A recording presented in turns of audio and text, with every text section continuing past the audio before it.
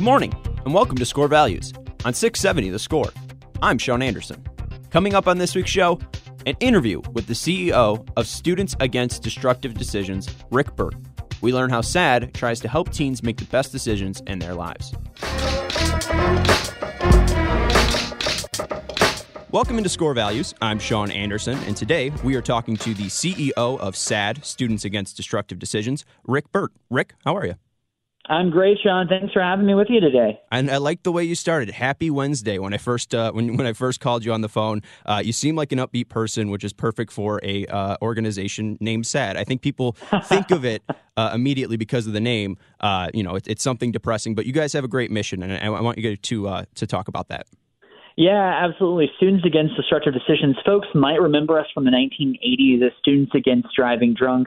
We were started in the suburbs of Boston after a community experienced the tragic loss of several students in separate alcohol-related crashes. And the students at the high school realized that if they were going to change the tide of this deadly epidemic, they needed to be part of the solution. So they started the first chapter, and over the years, we've grown to a national network of about 7,500 chapters in all 50 states and the territories. But as we said, Sean, we're now Students Against Destructive Decisions because we've heard from our students that they're facing so many different issues, much more than just impaired driving, which is obviously still a critical issue. But now we talk about everything from all of the issues of mobility safety to seatbelt usage and distracted driving, issues like substance abuse. So we talk about vaping and tobacco education. In personal health and safety, we tackle mental health, suicide, depression, and leadership development because we believe that young people can be the leaders of today, not the leaders of tomorrow. And when you talk about these destructive decisions, what's the one that has been reoccurring the most in 2020 and 2021 as people are shifting to this new normal? Yeah, right. It's the word pivot, right, that we're all sick of at this point. And as we've all pivoted, we've certainly seen the depression on the rise. Teens are isolated. We all are missing those connection moments, those opportunities to be with friends and family, particularly young people who have been robbed of special moments like prom, graduation, those special moments of high school and college. So we certainly have seen teen suicides rise. We've seen underage drinking and substance use rise. So we're trying to get the message out to teens and parents and adult allies that they play a critical role in helping their teens establish social norms, establish boundaries, and understand what's safe and not safe. So there's a lot of things we can talk about in that space, but certainly a lot of things connected to COVID which have impacted all of us. And yeah, when you say safe or not safe decisions, how do you define that? What would be a safe decision? What would be a not safe decision? I think it's really thinking about the consequences of that choice, right? How does it impact you? Could it endanger your personal health and safety? Could it endanger someone else? Could it have a long-lasting consequence that could limit your decisions and your opportunities as a young person? And so oftentimes when we think about teens, they don't think about the long-term consequences. The brain is literally developing up until the age of 25. And so teens make risky decisions. The adrenaline mixed with hormones, the excitement of moments, and the desire to fit in, they combine to create a deadly cocktail for young people, resulting in a lot of times injury and harm that's 100% preventable. So that's how we define a destructive decision. And now that social element has been taken out a little bit, it has to go somewhere. So how have you seen social pressures change with school not being in session for most states and people not being around their friends for largely a year now? Right. There's still a large presence that teens have online, whether that be TikTok or Snapchat, Instagram, whatever platform they're using. There certainly are connections happening in that virtual space. So we have seen also an uptick in cyberbullying and other risky behaviors that are happening online, teens sharing dangerous information and really just being unwise in how they conduct their online activities. So what we try to do in those situations is, again, create positive norms around what's acceptable behavior. We talk a lot about digital dependency, which is a buzzword I think we've all heard now, where we're glued to our phones, we're glued to our Zoom accounts, we're on electronics for the vast majority of the day.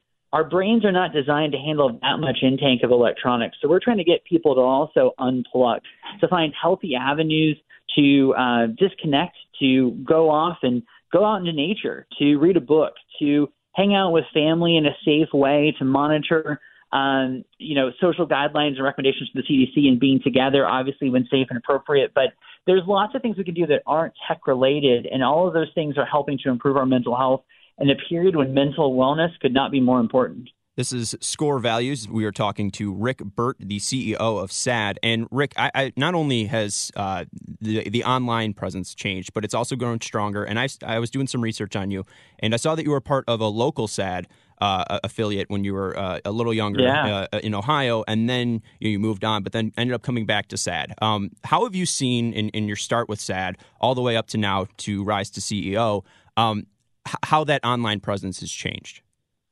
You know, we when I was growing up, we certainly had technology. We certainly had some social media, but now we are constantly bombarded with information. We live in an era where our cell phones, our smartphones, our tablets, our home devices, they're constantly pushing information out to us.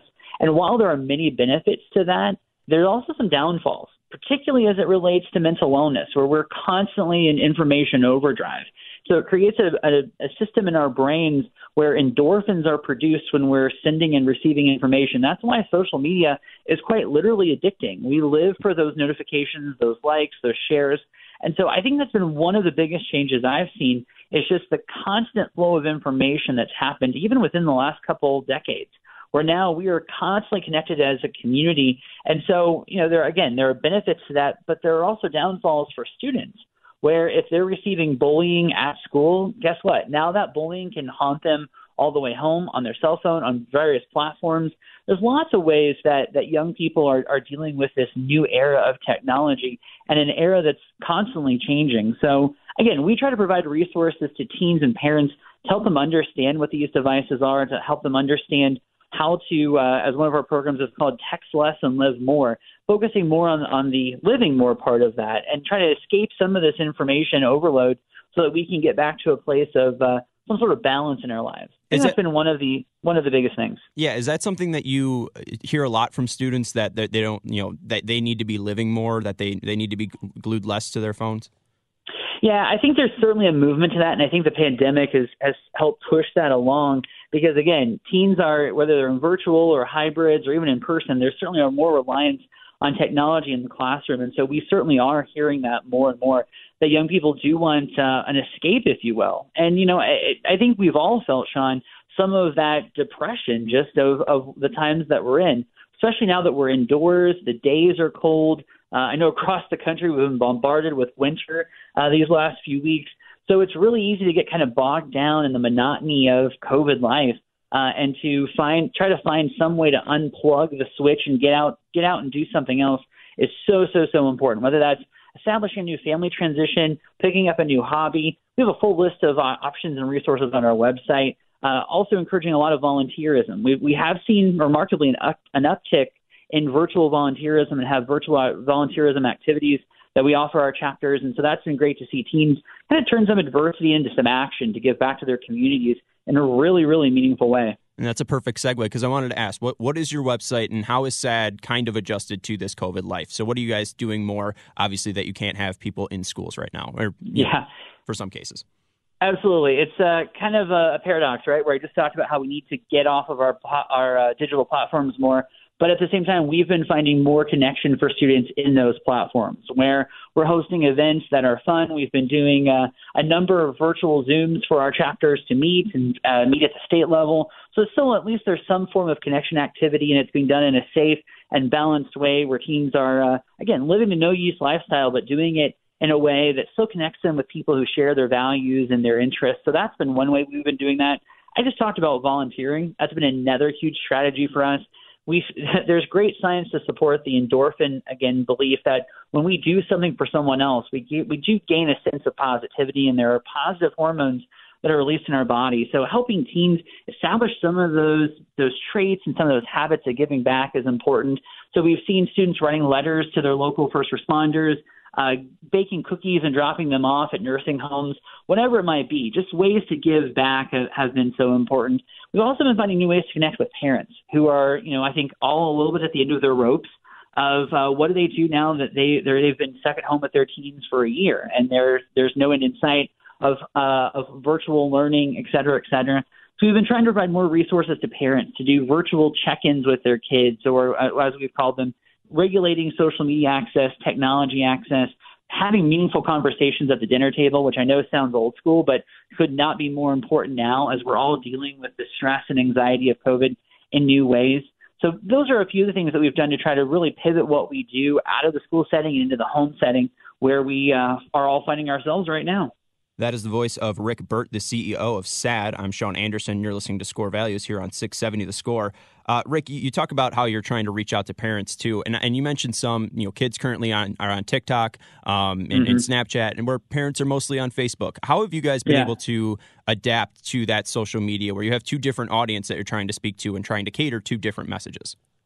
Yeah, that's the branding question of the century, Sean. We've really tried to pivot our platforms to fit the audiences where they are. So if you go to our, I'll give a shameless push for all of our social media channels, which are SADD Nation on all of your favorite platforms. You'll find that we're talking about parental-based content online. We're doing a special segment in the days ahead talking about the stress of sending your kids off to college and how do you do that in a virtual world, and more importantly, how do you pay for it? And what does that look like with the stress and anxiety and mental health elements that come around that? So trying to be really parent-centric on Facebook and understanding that Instagram, TikTok, Snapchat, those are much more of a youth-based platform. So if you go on those platforms, you'll see that they're far more youth-friendly. They're places where youth can connect and engage in our content. Our contests, scholarships, programs, activities are all based there. And, Twitter is a little bit of both, where we've got a little bit of both audiences coming together in short snippets. So we're trying to be very sensitive to understand the behaviors and habits of our audiences and really tailor our content to fit where people are. And I think most parents probably struggle with trying to connect to their teens, and obviously it's tough to give broad tips or generalization because every kid's different. But how do you think parents right now struggle, or where do you think parents struggle the most in reaching with their kids or connecting with their kids? Yeah, it's interesting. I've talked with parents coast to coast, and what I've continued to hear again and again is, hey, my kid is growing independent. They don't want me around. Well, that's not totally true. It's kind of those do as I say, don't do as I do kind of things where they're sending one message verbally, but that couldn't be farther from the truth. Again and again, we have seen that teens admit that parents and other caring adults in their lives are the number one influencer in helping them establish perceptions and behaviors and determining what's right and wrong. What are our beliefs on alcohol, on using drugs, on being safe behind the wheel, on how we handle anxiety and stress? So my simple message to parents are that in the exact moment when you feel like your teen is trying to pull away, that's when they need you the most. Ask those questions about how their days are. Don't just start with how was school and end the conversation there. Dig in a little deeper. Ask them some probing questions about, hey, what's something you did nice for someone else today? What's one thing you're looking forward to tomorrow? Asking a little bit of a different question can really produce a different response. And number one, remind teens that you care, that sometimes that there are consequences for behaviors, but it's rooted in love and rooted in a desire to keep everyone safe. And when you have those conversations, even as early as middle school, we have found tremendous success in reducing behaviors that are putting young people at risk. We have all of these resources on our website, www.sad.org. Parental conversation starters, resources for how to engage in these conversations, tips on how to talk about COVID, how to handle the election and the political divides that teens are seeing in our society. All those topics and more on our websites under the Engaging Parents section. And I think that one was that stood out the most was engaging in political conversations, because I know as a teen, and that was probably about 6 years ago now, that the last thing I wanted to talk about with my mom was politics, or my dad was politics. Yeah. How have you seen that change in teens, and how have parents been dealing with that effect and that change with teens being more involved in political discussions?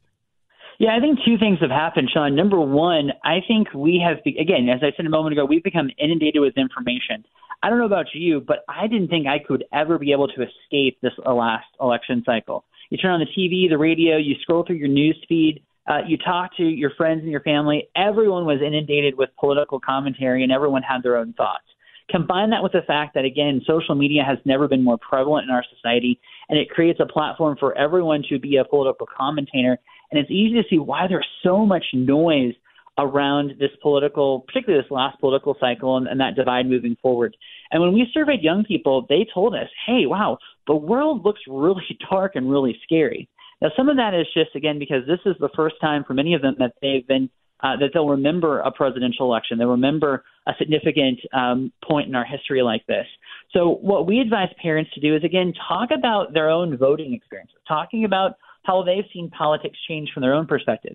You don't have to get into issues. You don't have to get into political parties, but talk about those themes so that teens can see, hey, you know what? Our country has been divided before, and we've come together in these pivotal moments. Hey, this is a little bit of a different, obviously, election cycle, particularly because of COVID, but there's hope on the horizon. Again, those conversations and setting boundaries, setting expectations are so important for parents to be engaged in and to talk with their students about, because it builds trust, it builds accountability, it builds some responsiveness, and also, humanizes the situation. So that way it's not just this abstract thing that's happening in Washington, D.C. or our state capitals, but it's something that my parents, the caring adults in my life, if I'm a teen, really care about, and it shows another way that they care about me. You're listening to Score Values here on 670 The Score. That is the voice of Rick Burt, the CEO of SADD, Students Against Destructive Decisions. I'm Sean Anderson. Rick, you mentioned Washington, D.C., and something I noticed in researching SADD, obviously started as Students Against Drunk Driving and now Students Against Destructive Decisions. You guys were founded in 1981, and then even back to around 1985 was the first time you guys were invited to the White House. And I've seen that connection really stay strong over the years. How has the federal government helped your organization, and what does that relationship help you grow? Yeah, we moved to Washington, D.C. about 4 years ago because we think it's so important that we are involved in national discussions, national debates on the issues that are, in fact, being involved in the health and safety of young people. And so, we've worked with every presidential administration since the 1980s because we don't think this is a Republican issue or a Democratic issue. We don't think it's a partisan issue. We think that it's an issue of making sure that our young people feel empowered, that they feel engaged, that they're active citizens in our communities, and that they're doing good. They have access to the resources they need to help themselves and their friends stay safe. So we work with the agencies, obviously, that cover those areas, from Health and Human Services and the Substance Abuse and Mental Health Administration there, to the Department of Transportation and the National Highway Traffic Safety Administration, the National Institutes of Health. A bunch of federal agencies collaborate with us on the prevention side, and then also work with us on doing research, work with us on getting the message out, whether that's the National Transportation Safety Board helping us think about how we can prevent car crashes and harm to young people, or whether it be the National Institutes on Drug Abuse when we celebrate National Drug and Alcohol Facts Week. Certainly, the federal government plays a major role, but also states. Again, we're lucky to have thousands of chapters all across the country in all 50 states. So we've worked with governors and first spouses. We've worked with state legislatures and certainly state agencies to really help elevate our message and get our young people involved. Because, as I said, I think at the beginning of our interview, Sean, we don't think that young people are the leaders of tomorrow, as they're so often referenced. They're actually the leaders of today. Yeah, and I was thinking just the way you talk, you're a very positive person. And I think now I'm seeing that there probably could be a positive side to the social media talk that we've been having. And you see, in unfortunate situations, these young people rise up. And I think immediately of Parkland and the way that those students rose up and used social media and their voices. Do you and also, when I was in school, I think in-person bullying went down a little bit. Do you think that with help with your organization's bullying could be something that could be at least curbed a lot? Because I think that there is, especially in young people, a lot of kindness. There is so much goodness and so much kindness. And like you said, Sean, especially in young people. Again, I think especially right now, it's really hard to see that sometimes because we're all stuck in our one-bedroom apartments and we're stuck in our homes and we're not seeing the outside world. We're not seeing the sun, et cetera, et cetera. But yeah, we totally think that bullying can be eliminated in our time. It's gotten a little more challenging with social media because it's added an element of anonymity. I never can say that right, but it makes it more anonymous in that I can sit behind my keyboard and create a fake Instagram and I can harass you, I can tease you, and no one else may ever know that that's happening. So it's really important that young people speak up and they get the help that they need, the support that they need, and we provide resources for that as well. But it's even more important that when you have a friend or someone who's in your inner circle that's going through that you're there to support them, that you're a good friend, that you're engaged. You show them kindness and support because that's really what we all need, especially now more than ever. So I do think you're right. There is a lot that we can do with social media to be positive, a lot that can be used to address a number of issues in our society, and certainly we're advocating for that each and every day. Yeah, and I mentioned that your positivity, and I want to learn a little bit more about your connection to SADD. I mentioned that you started there, you left, and then you've come back. What is it about SADD's mission that gets you so inspired and so positive about coming and talking to me like this? Or I even heard that you were in Washington recently to talk at the White House. Yeah, absolutely. So it's really sad as I've traveled the country. Every community knows what it's like to lose a young person, whether that's to a drug overdose, a car crash, to suicide. Everyone knows what that pain is. And I think if you talk to particularly most adults, they'll remember that person that they lost from their class. They'll remember that situation. And it's really sad to me that most of these situations are totally preventable. When there are so many things in our society, cancer and epidemics and pandemics, and there's so much drama and heartache around us that isn't preventable, why would we not put our resources in helping young people stop something that is preventable? And when I was in SADD, I found my own, power to do that. We had a classmate that tragically was killed in a car crash, and I found the same thing to be true personally. Where when Nick lost his life, our whole community was impacted, and still to this day, when I go back to Ohio, I see his parents. I still see emptiness in their soul. You can still see that pain in their eyes. When my friends get together, we still talk about how we miss Nick. And so if there's something that I can do, if there's something our organization can do, and more importantly, there's something that the hundreds of thousands of SADD kids can do to make that moment not happen for someone, then that's well served. That's a good day's work if we can work together to make that happen, that we can keep young people safe and keep the tobacco out of their hands, drugs out of their systems, make them feel valued and encouraged in a time when the world does seem very bleak. I think that's a pretty good way to spend my professional time. So that's where I continue to find the power of SADD personally and professionally. Absolutely, and I think you're doing great work. A couple more minutes here with Rick Burt, CEO of SADD, here on Score Values on 670 The Score. Rick, you mentioned tobacco use, you mentioned drug use, and obviously this organization will always be connected to drunk driving. How is the dangers of driving changed with texting and people having their phones? Has that been more of an issue than drunk driving, texting and people getting into those type of accidents? Yeah, so it's interesting, Sean. When you look at the data, we've done a good job as a collective trying to drive down car crashes in general, and certainly fatalities on our roadways. The last few years, we've actually seen an uptick, so we're losing some ground. But still, about a third of the people who lose their lives on the roadways, and again, every year it's about 40,000 people in total of all ages that lose their lives, still about a third of those are alcohol or drug related. And with states legalizing marijuana, with other issues that are associated with the opioid pandemic and epidemic, there are lots of mixed messages that teens are receiving, and there's lots of questions that are happening in our society. So combine that with the fact that our cars have never been more distracting. I mean, every time I get in my car, I'm amazed by the bells and whistles that come with it, right? You can, in some models, you can actually order a Starbucks coffee from your dashboard. So you combine the inherent dangers of impairment that are certainly a temptation to young people with now the in-car technology, the handheld technology, the old antage of trying to fit more people in a car and horseplay inside the car. It's all a lot.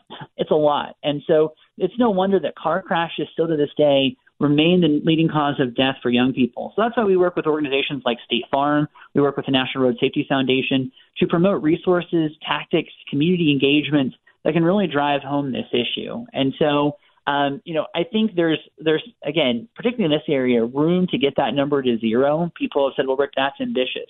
And I said, well, yeah, okay, that's true. But which family member shouldn't be saved then?